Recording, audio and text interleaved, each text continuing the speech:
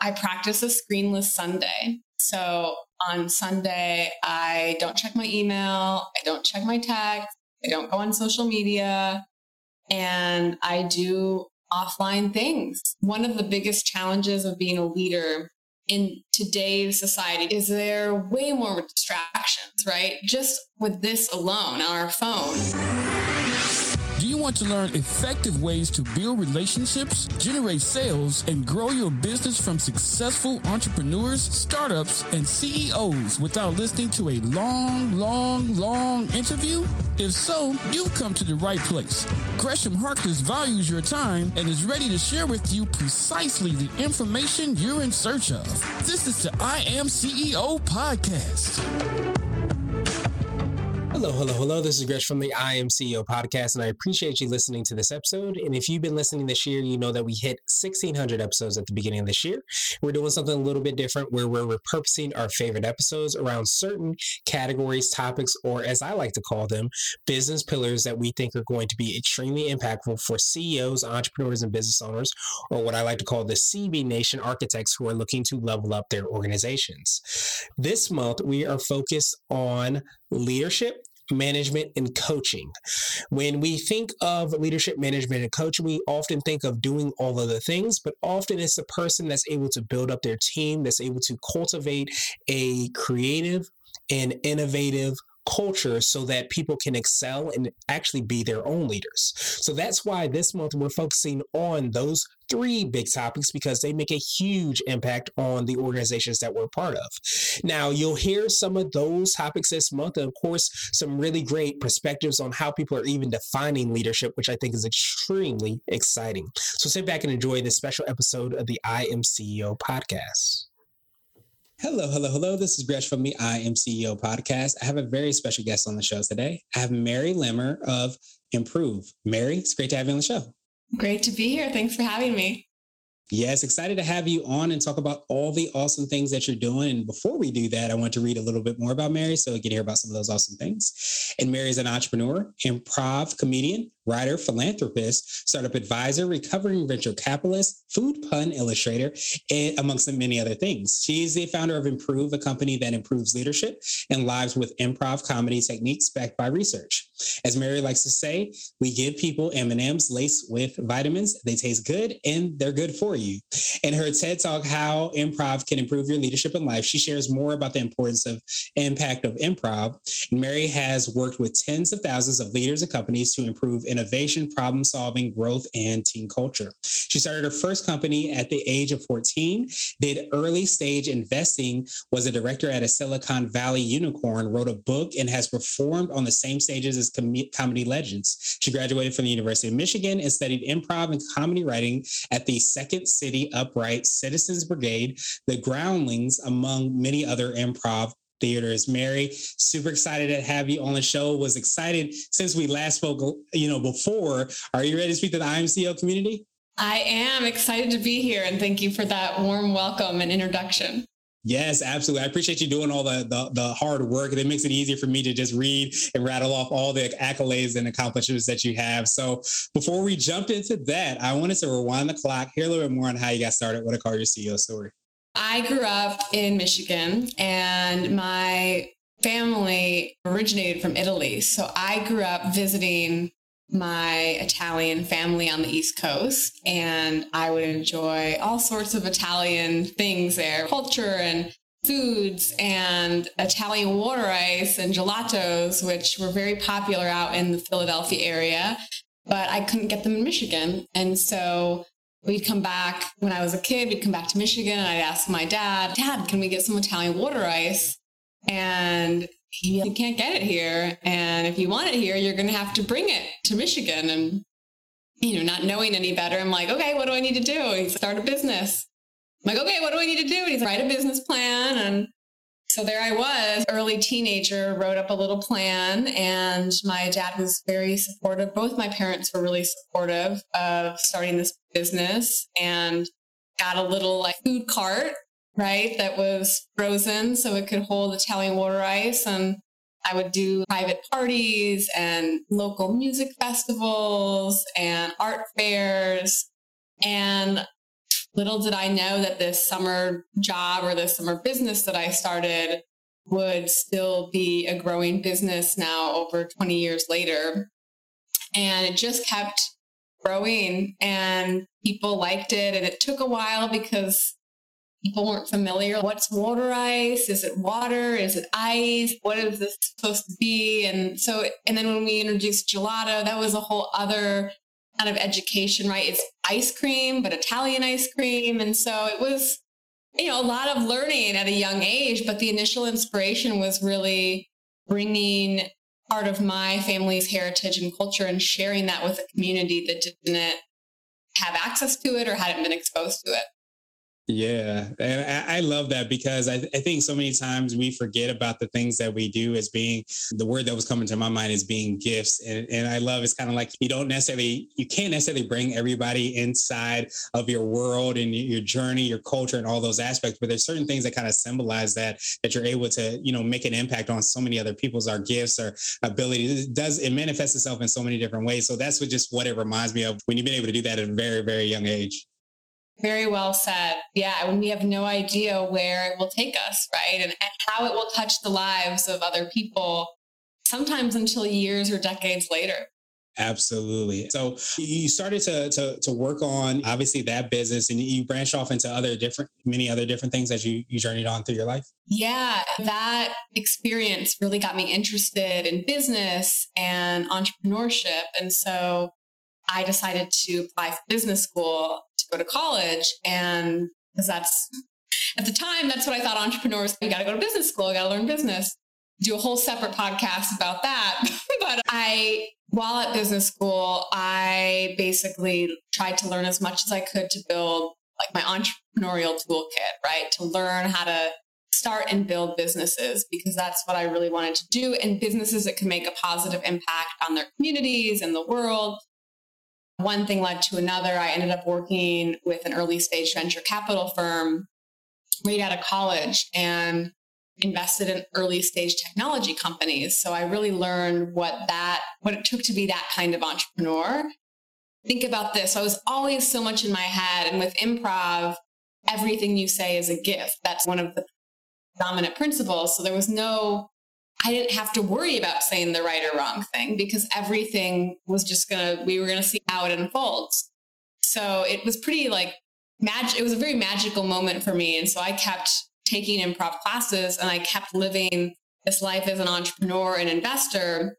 And I lived these parallel lives. And I started to see that practicing improv was helping me as an entrepreneur, as a leader, and I could see all these other entrepreneurs that were trying to raise money for their business that could also benefit from this. And so that's when I had this light bulb moment of, I need to bring these things together. And that's what inspired my current venture and where that kind of path of doing these different things, they all started to make sense and lead me down these unique kind of business opportunities.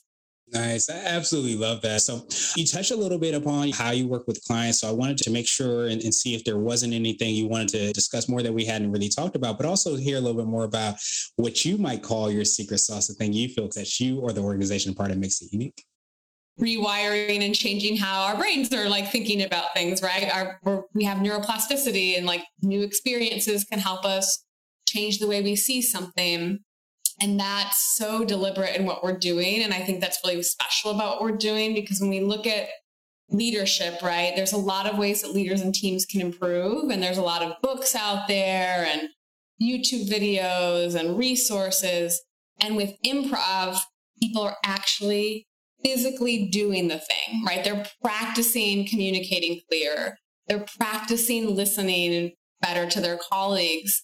They're practicing being adaptable and thinking quickly. So all of the stuff is not just theoretical, it's lived and it's learned. And that's one way to make change really sustainable and help people actually change their habits and behaviors. Because we've all been there, right? We're like, I want to be more this. I remember myself, I wanted to be more confident. And I was like, but every time I'd get into a situation where I could be confident, I just revert back to that insecurity until I got to practice confidence. And improv gives us this psychologically safe space to just play around and try these new skills.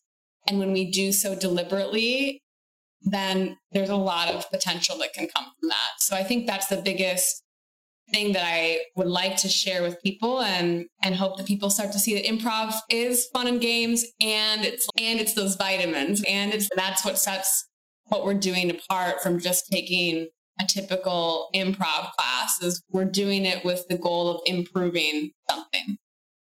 Yeah, I absolutely love that. I wanted to switch gears a little bit, and I wanted to ask you for what I call a CEO hack. So this could be like an app, a book, or a habit that you have, but what's something that makes you more effective and efficient?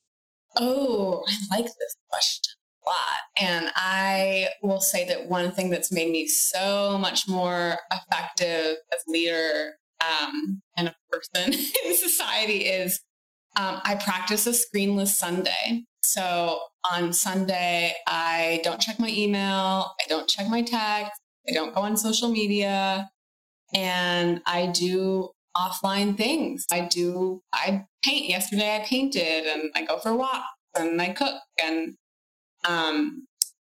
read a book, write in a paper and journal, and I share it as a hack because I think one of the biggest challenges of being a leader in today's society, very different than when I first started a business when I was a teenager, is there way more distractions, right? Just with this alone on our phone. That's the hack I would share and recommend to any leader, CEO, whether it's a full day or a couple hours, but having something that helps rid those distractions and refocus on just being able to do the things that are like what you want to be focused on.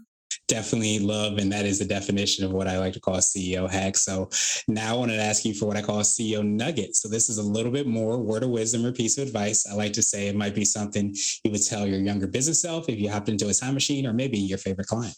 Take everything as a gift, nugget of wisdom. This philosophy of taking everything as a gift, or this nugget, I'll call it, taking everything as a gift, really helps release that pressure to say what happens, and then I'm going to play the scene I'm in, right? I'm going to be present with what happens, and I'm going to keep moving forward in the scene and take it as a gift, right? Take it as maybe you hire the person that doesn't work out for the role, and then you notice that and you play that scene and you recognize, okay, I didn't hire the best person for this role, and now I have to make a decision based on that. Do we let this person go? Do we retrain? Do we do training? Do we have a conversation? What happens because of that?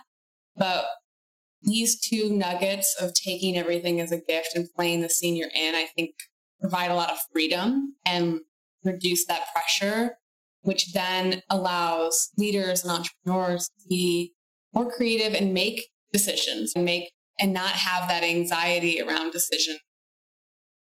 Yeah, absolutely. I love both of those nuggets. I want to ask you my absolute favorite question, which is definition of what it means to be a CEO. And we're hoping to have different quote unquote CEOs on the show. So Mary, what does being a CEO mean to you?